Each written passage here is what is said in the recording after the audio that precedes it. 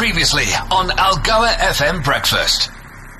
You and or your business do not have to accept cash. That's the verdict from the Reserve Bank after a couple of days of social media fuss over certain coffee shops at Woolworths going cashless. Leave aside the fact that many other companies have done the same thing for some time, including Checkers 6060, the move was described as unconstitutional and anti-poor. Asked for clarification by Tech Central, the Reserve Bank says companies, including retailers, are not obliged to accept cash as a means of payment, even though it is defined as legal tender.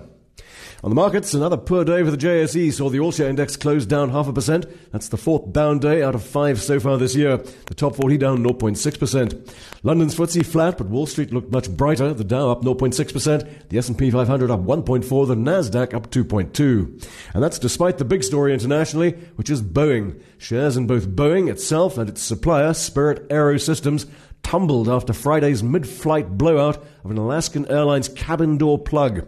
Miraculously, no one was hurt during the incident. The nearly 200 Boeing MAX 9 aircraft have been grounded. Spirit's the company that supplies and installs the plug door for Boeing. Its shares down 16%, Boeing itself down 8%. And this particular MAX 9 was just 2 months old. Worth noting that I'm not seeing any reports of the model being flown in South African skies.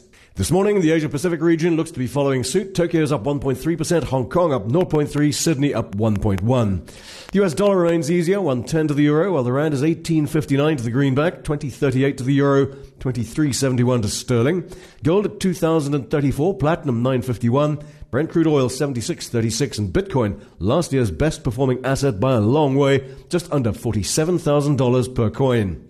And finally, after an association lasting 27 years, golfing superstar Tiger Woods and sportswear giant Nike have ended their partnership.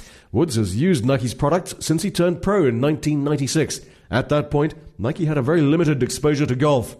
Worth noting that Nike stuck with Woods through thick and thin, including the period when he admitted to being unfaithful to his wife.